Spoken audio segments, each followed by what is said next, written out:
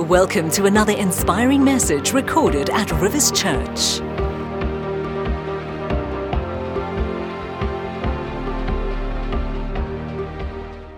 Well, I want to begin this morning by telling you a fascinating story. On January the 7th, 1959, Fidel Castro took over power in Cuba, and he got up in front of a big bevy of microphones and got up in front of a bunch of microphones, and he began to make promises to the people of Cuba. In fact, he said this to the people listening. He said, "Cuban mothers, let me assure you that I will solve all Cuba's problems without spilling a drop of blood." As the jubilant crowd erupted in applause with joy, he continued, "Cuban mothers, let me assure you that because of me, you will never have to cry." Wonderful promises that he made, but the following day, bulldozers rolled through the city and went towards a site in San Juan on the eastern part of Cuba and began to push sand over 100 bodies of people who were executed without trial. Thus began the dictator's rule. The promise of freedom was short-lived, and he began to take captive people who were politically involved. He was responsible for putting in prison a black man who was the longest suffering black prisoner in history. He was in prison longer than Nelson Mandela, Eusebio Penalva. And most people don't know that. They revere Fidel Castro, but he put black people in prison. In fact, he imprisoned two other black men, Dr. Elias Bassett and Jorge Utanez. He gave them 20-year sentences each for just mentioning Martin Luther King in public in one of the squares. Talk about democracy. I think he was worse than what was there before. But nonetheless, he promised a whole lot of things. One of the journalists in America was so taken with Fidel Castro, as some people are still today, that he said he was the greatest hero to appear in the Americas.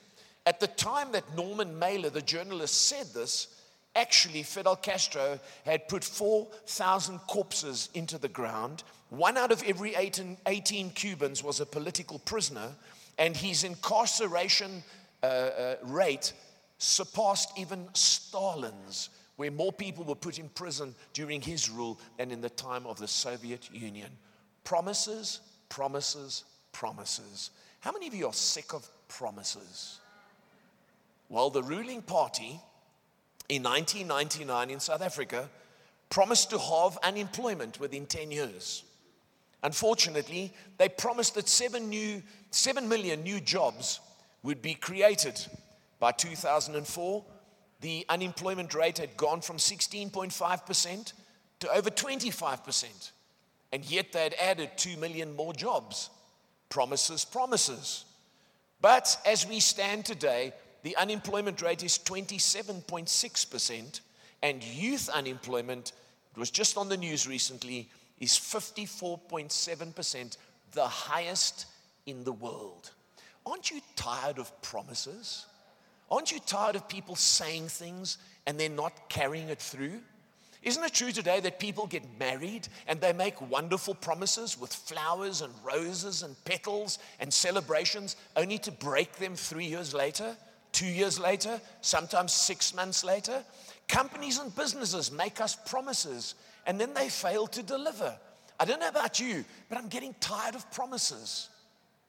I remember years ago, those of you that remember the Dion store when it was first founded, they had a slogan, "A promise we make is a promise we keep."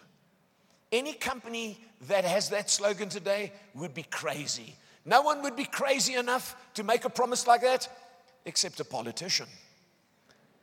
We're getting tired of promises, aren't we? And what happens to us is, because of the promises of businesses, the promises of politicians, even the promises of some pastors, priests, people don't trust promises anymore. They say you just use nice words so that you can get my money or get my vote. But I want to tell you this morning, God is a God who keeps his promises. And we must not lose sight of the promises of God, and that our God is a promise-keeping God. Because of the way people are, don't let that taint your view of God. Because the promises of God are the thing that will take you into the future. The minute you take your eyes off them, circumstances will overwhelm you and you'll end up in a depressed place, which is not God's purpose for your life. I want to begin a new series this morning, one of 3 messages that I believe are extremely important, and I've entitled it today, Trusting the Promises When Facing Contrary Circumstances. Circumstances will always shout louder than the promises of God. They'll always shout opposite to the promises of God, but we have to trust the promises of God because God is a God we can trust. I don't know if you know, but there are more than 7,000 promises in the Bible. In the book of Ephesians, there are only 6 promises. But when you look at other books in the Bible, Isaiah, Ezekiel, Jeremiah, you'll see that there are 1,000 in each of those books, 1,000 promises. Go to Psalm 37, every verse is a promise. Psalm 103, filled with promises for all areas of life. And so we must know the promises and hold on to the promises. You know, if I were to ask you today on either of these campuses to come out of the audience or the congregation and to write on a blackboard 20 promises of God, I think many people would struggle because it's not something we focus on. We tend to be emotional instead of knowing the facts of what God teaches. And I want to encourage us today to hold on to our promise-keeping God because He is a covenant-keeping God that you can trust. He made promises to all the greats in the Bible, to Abraham, to Isaac, to Jacob, to Moses, to Joshua, to David. The Bible is littered with promises that God has given, and He's given them to us as well. Don't you remember He told Joshua that He would give him a land, and it was called the Promised Land? At the end of Joshua's life, this is what Joshua said about the promises of God. Look with me in Joshua 21. He says, not one of all the Lord's good promises to Israel failed. Everyone was fulfilled. How many of you know God makes not only promises, He makes good promises? And the Apostle Peter discovered this, and he also wrote about the promises of God. And this is what he says in 2 Peter chapter 1. He says, His divine power has given us everything we need. Never forget that. Everything we need for a godly life through our knowledge of Him who called us by His own glory and goodness. Through these, He has given us His very great and precious promises. They're not just great, they're very great. And they're not just promises, they're precious. Can you see that? So that through them, the promises, you may participate in the divine nature, having escaped the corruption in the world caused by evil desires. In other words, you don't live at a corrupt level, at a low level. You partake of the divine nature because you begin to believe what God has said is your lot in life. Sometimes the promises sound too good to be true, but one thing I know is they're very great, they're very precious, and they're super good. D.L. Moody said this. He said, God never made a promise that was too good to be true. And these promises cause us to live above circumstances. Some of us have faced such difficult circumstances, and we've been waiting for God to come through, that we've lost sight of the promises of God. Peter goes on to say this in 2 Peter 3. He says, the Lord is not slow in keeping His promises. We grow impatient, but God is a God who fulfills His promises. How many of you know this morning you can trust what God says? You can trust Him completely, because from the first chapter of the Bible, where God's voice is mentioned, it says 9 times in Genesis, and God said, and God said, and God said. And each time He said, listen, church, something happened.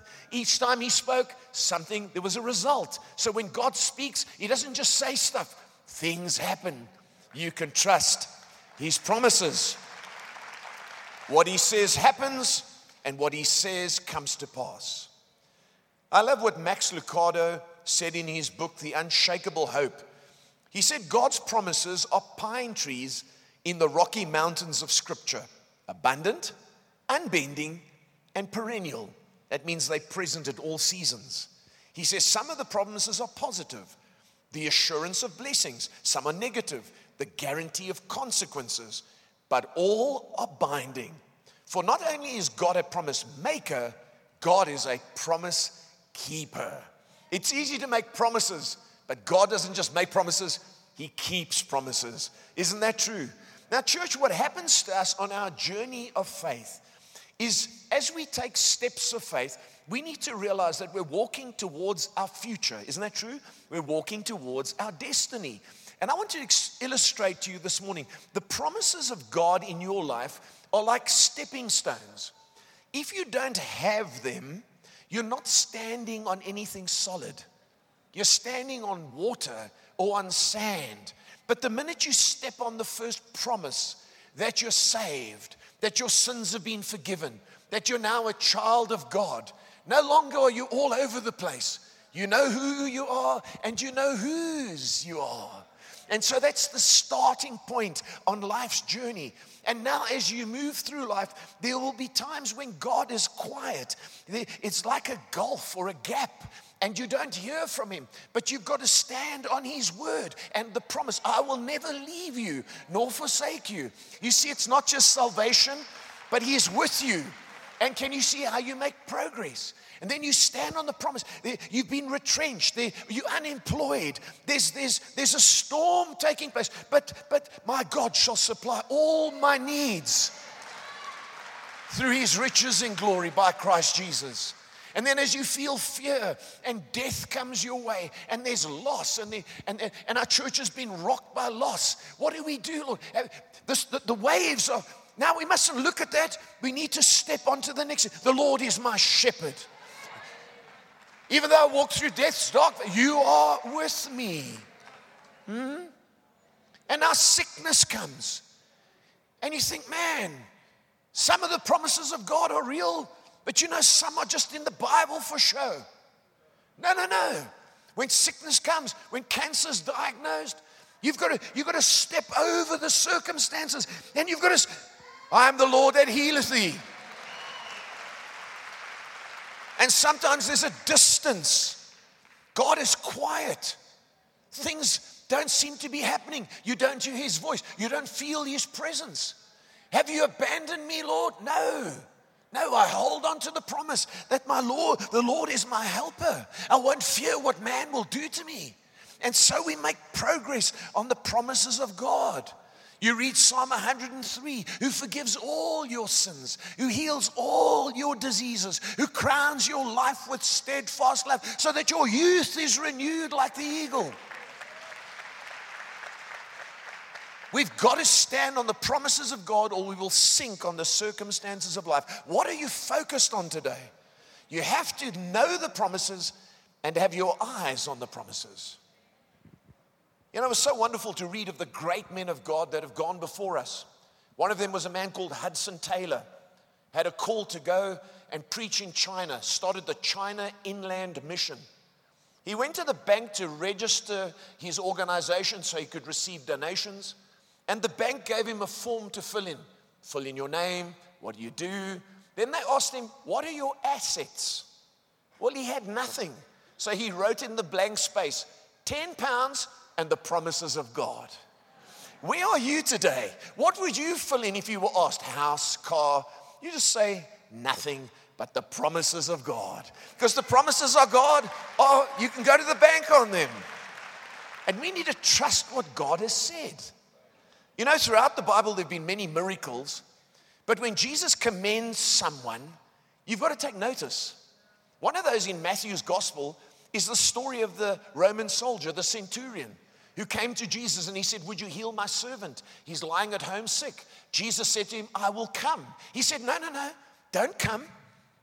Just say the word and he'll be healed. Because like me, I know that when you say to someone, go, they go. When you say come, they come. Because I've got men under me.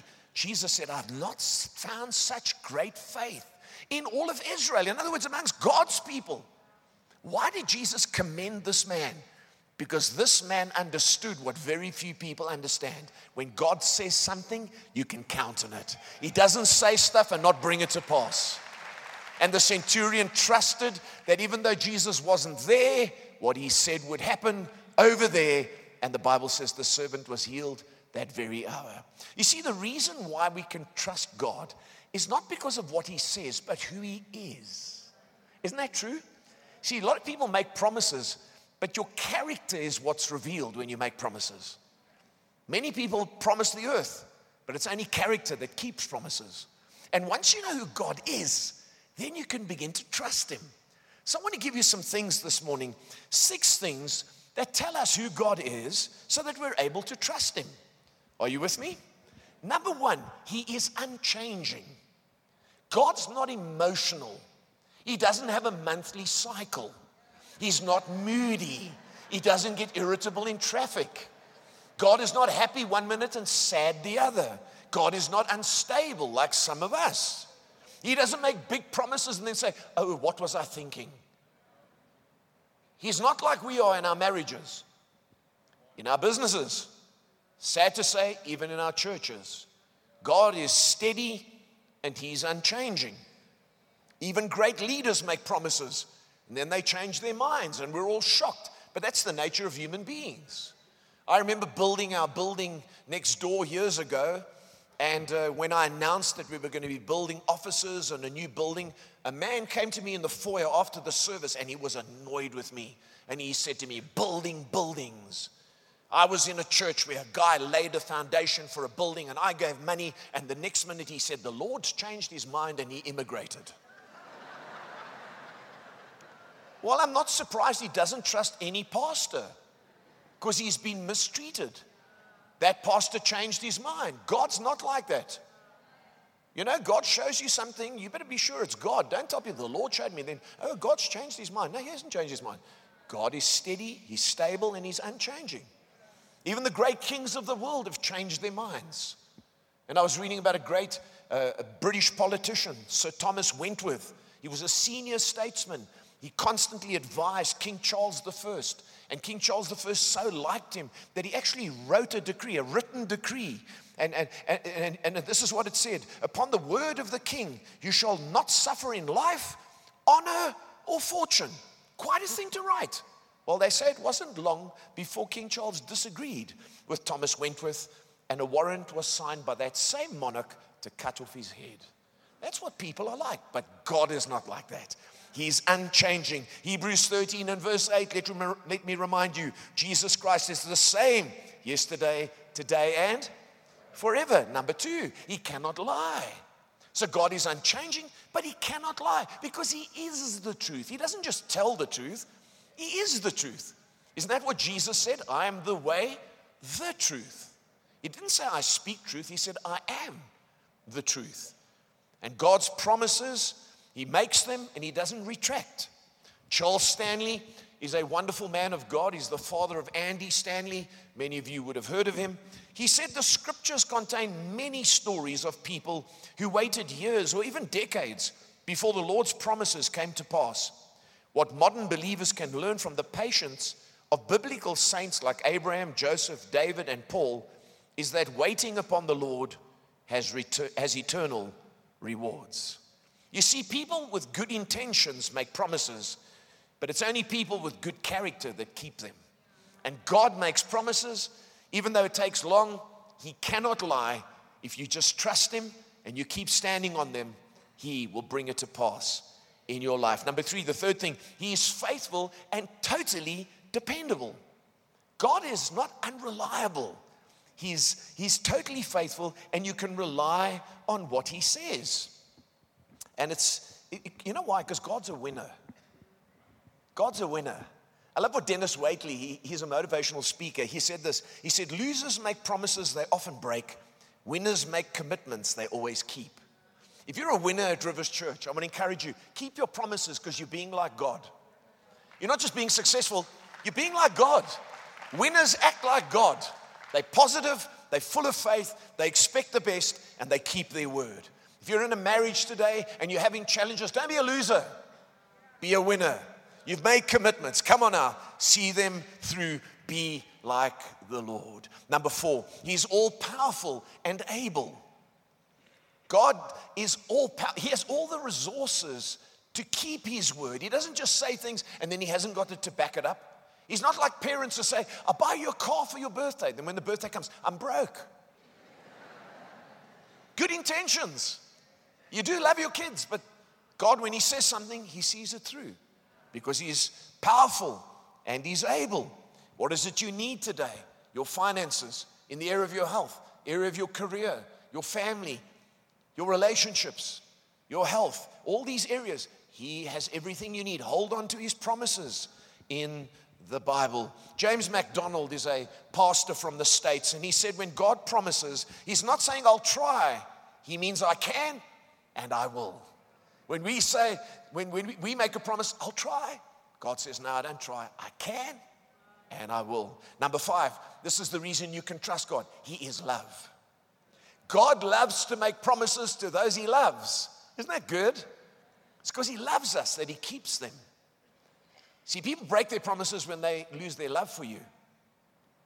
I've done so many weddings, and you must see the couples. They're like, "Das staan hulle." And I always remind them, God will give you the grace to keep these promises, because you need grace. Because with us here and those tables next door and the wine and the food and all the ribbons and the petals and the pictures and the carriage and, ooh, I will love you and honor you. 3 years later, in court, openly airing the linen. Why? Because love is gone. See, the Lord loves you. That's why he keeps his promise. See, the devil doesn't love you. He promises you stuff, then he leaves you out to dry. Isn't that true?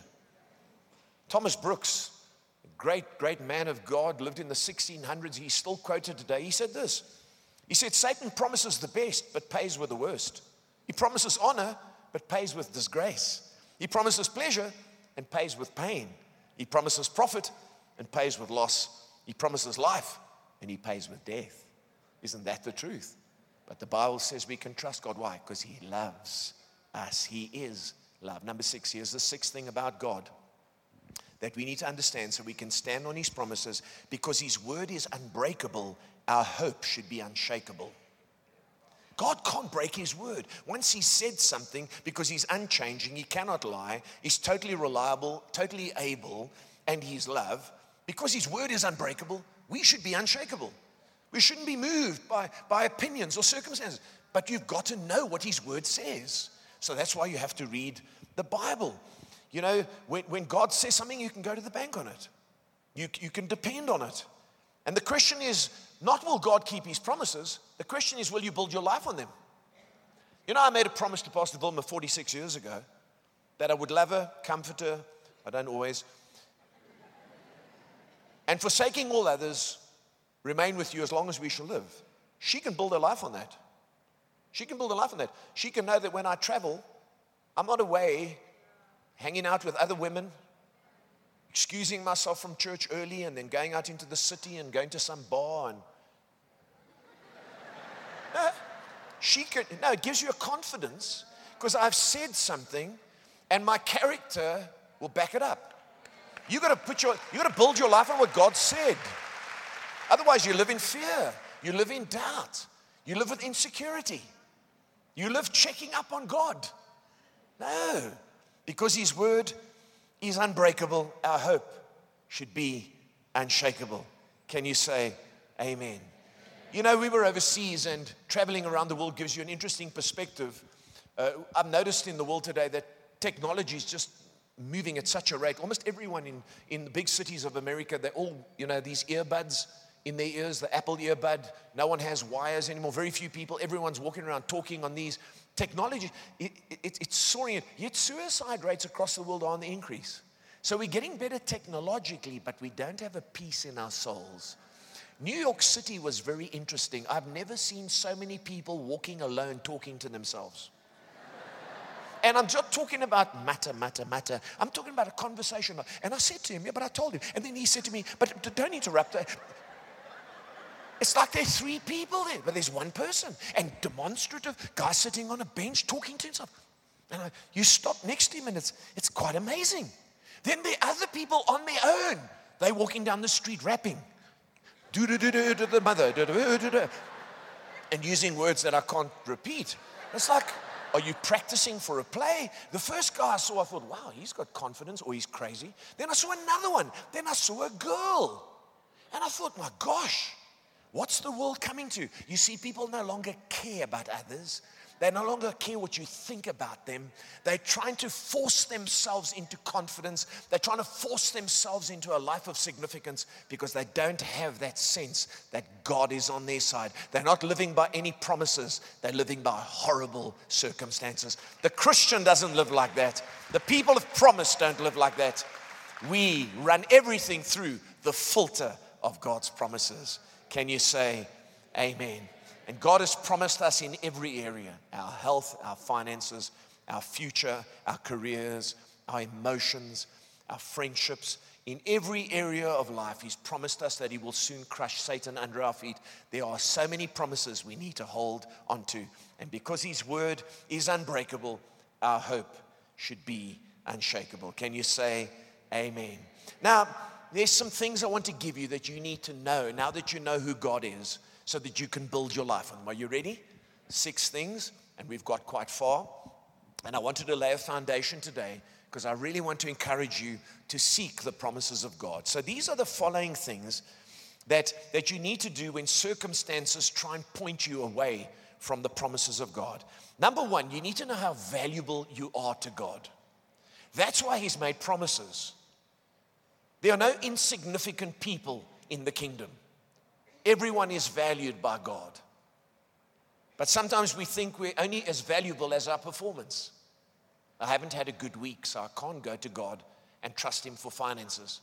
No, it's not your performance that brings the release of finance, it's your faith. So you need to know how valuable you are. God doesn't value according to performance. He values according to what Jesus paid for your life. Are you with me? Charles Spurgeon said this. He said, God promises to keep His people, and He keeps His promises. See, He loves you as His child, and He'll make sure He brings you to the other side.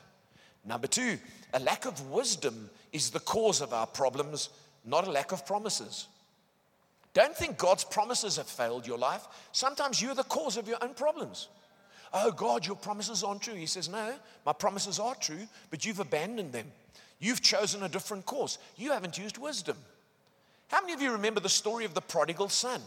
He had everything at home, an inheritance that was due, but he chose to take some of it and walk away from his father, and he ended up amongst the pigs. Was that God's plan? No, it wasn't. It was a lack of wisdom that deprived him from future promises. The minute he made up his mind to go home, the promises then were enacted, and he got a second portion of inheritance. Make sure a lack of wisdom doesn't keep you from the promises of God. Number 3, the third thing is this. They cannot be earned, but can be blocked. So you can't earn God's promises, but you can do things that block them from coming into your life. You say, what do you mean by that? You see, some of us believe that the better we behave, the more God's promises will come to us. So like the prodigal, we can have a lack of wisdom, but remember the older brother? He stayed at home. He didn't do anything wrong. In fact, when his dirty brother came home, he said to the father, all these years, I've done everything you asked me. I've never done anything wrong. I've served you, and you never even gave me a kid so that I could slaughter it and have a feast with my family. He thought that he could earn his inheritance, but actually he blocked the promises by his attitude. If only he just realized it's not about my merits. All I need to do is ask. The promise of that inheritance would have flowed into his life. Because the prodigal asked, didn't he? And he got. So we can block it by our attitude, by a lack of faith. Number 4, they're available to everyone, but only received by some. Every one of us who knows Jesus should receive the promises, but we don't always receive them. And the reason we don't is because we don't believe them. It's like the promises are in a room and the door is locked. We can see them through the window, but we can't get to them.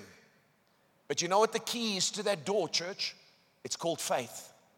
And the minute you use faith, the door's unlocked. And the very great and precious promises begin to flow into your life. Do you believe them this morning, or do you doubt them? You know when you doubt them is when you start looking at the gaps. When you start looking at the big gulf in your life, this is where you are, that's where you'd like to be, and there's a storm, and there's unemployment, and there are health challenges, and you start looking at that. Instead of looking at that, you need to say, by faith, that's where I'm going. By faith, that's what God's going to do. By faith, I'm on my way there. I'm not quite there yet, but I've got my eye on that, not on that. And faith unlocks it. Faith believes that what God says He will do. You need to believe that God is a healer. If you're going through difficulties in your marriage today, the Bible promises in Peter that He will restore, establish, and strengthen. So why are you looking at circumstances? Why are you rushing off to the divorce court? No, you need to live like the divine nature and the promises. God, you can make this good. You can make this wonderful. You can restore our finances. You can restore our love. You can restore our sex life. It's very quiet in these Presbyterian churches that I get to preach in. Come on, do you believe the promises? It's faith that unlocks them. And sometimes God's promises come, but we don't think we deserve them. I was reading about this homeless man, 67-year-old Thomas Martinez. He lives in Bolivia on the streets. He drinks and he's a drug addict.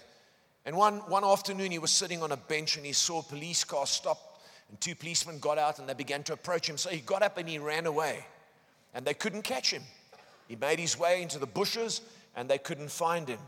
You see, Thomas Martinez thought that they were coming to arrest him for his drug habits, but what they were actually doing is they were coming to notify him that someone had left him an inheritance of 6 million rand. But because he didn't understand the value of his life and what he could receive, he only saw the negatives, and so he ran away. Don't run from the promises of God. Don't turn from them. God's promises are not there to threaten you. They're there to bless you. Number 5, they were valuable, but not valued by everyone. A lot of people just skim over the promises of God. How many of you know if you don't value something, you'll neglect it? Isn't that true? If you don't value your car, you'll neglect it. If you don't value your home, you won't clean it.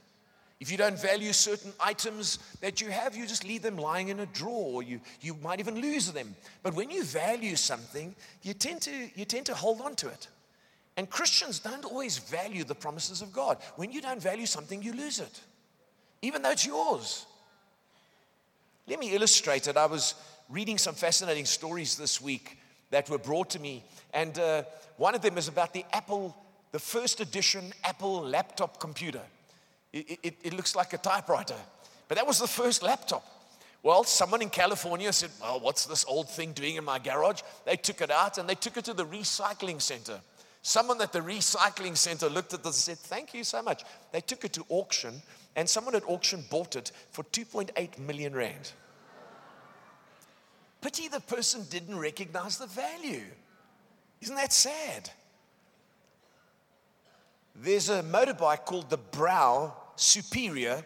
It was made in 1938. They say it's the Rolls-Royce of motorbikes. That bike, plus 7 others, was abandoned in a barn by an owner who lost interest. Someone found that bike and the others, brought them out, put them on show at auction, and that bike alone was eventually bought by a German bidder for 6 million rand. You see, what you don't recognize is the value. Why? Because you just don't see it. It's time you started looking at the promises of God and seeing their value, because if you don't value something, you lose it. Isn't that true? And some of us think they're just there to decorate the Bible like poetry. Oh, that's beautiful. That's obviously for David. That's for Solomon. That's for someone else. And, I'll just cling to 1 or 2 that I've seen to be real. And that makes There was a chief of the Indians in America called Chief Crowfoot. He was the chief of the Blackfoot tribe. And when the railway began to be expanding all over America, they approached him and they asked permission. Can we run the railroad through your territory? He finally agreed that they could go from this point to that point through his territory. As a result of the permission, he was given a railway pass for life. He could get on any train and go anywhere all over America because of what he'd allowed the railroad to do. Well, guess what Chief Crowfoot did with that railway pass? He put it in a leather pouch. He thought it was such an honor. in a leather pouch, and he wore it around his neck for the rest of his life. And history records that he never ever once went on a train. He just honored that promise, but never used it. Are you someone who carries the Bible around and you're wonderfully glad that it's got all the promises in it, that you never avail yourself? It's time you began to realize they're valuable, but not everyone values them. Are you with me today? What we don't value, we won't use.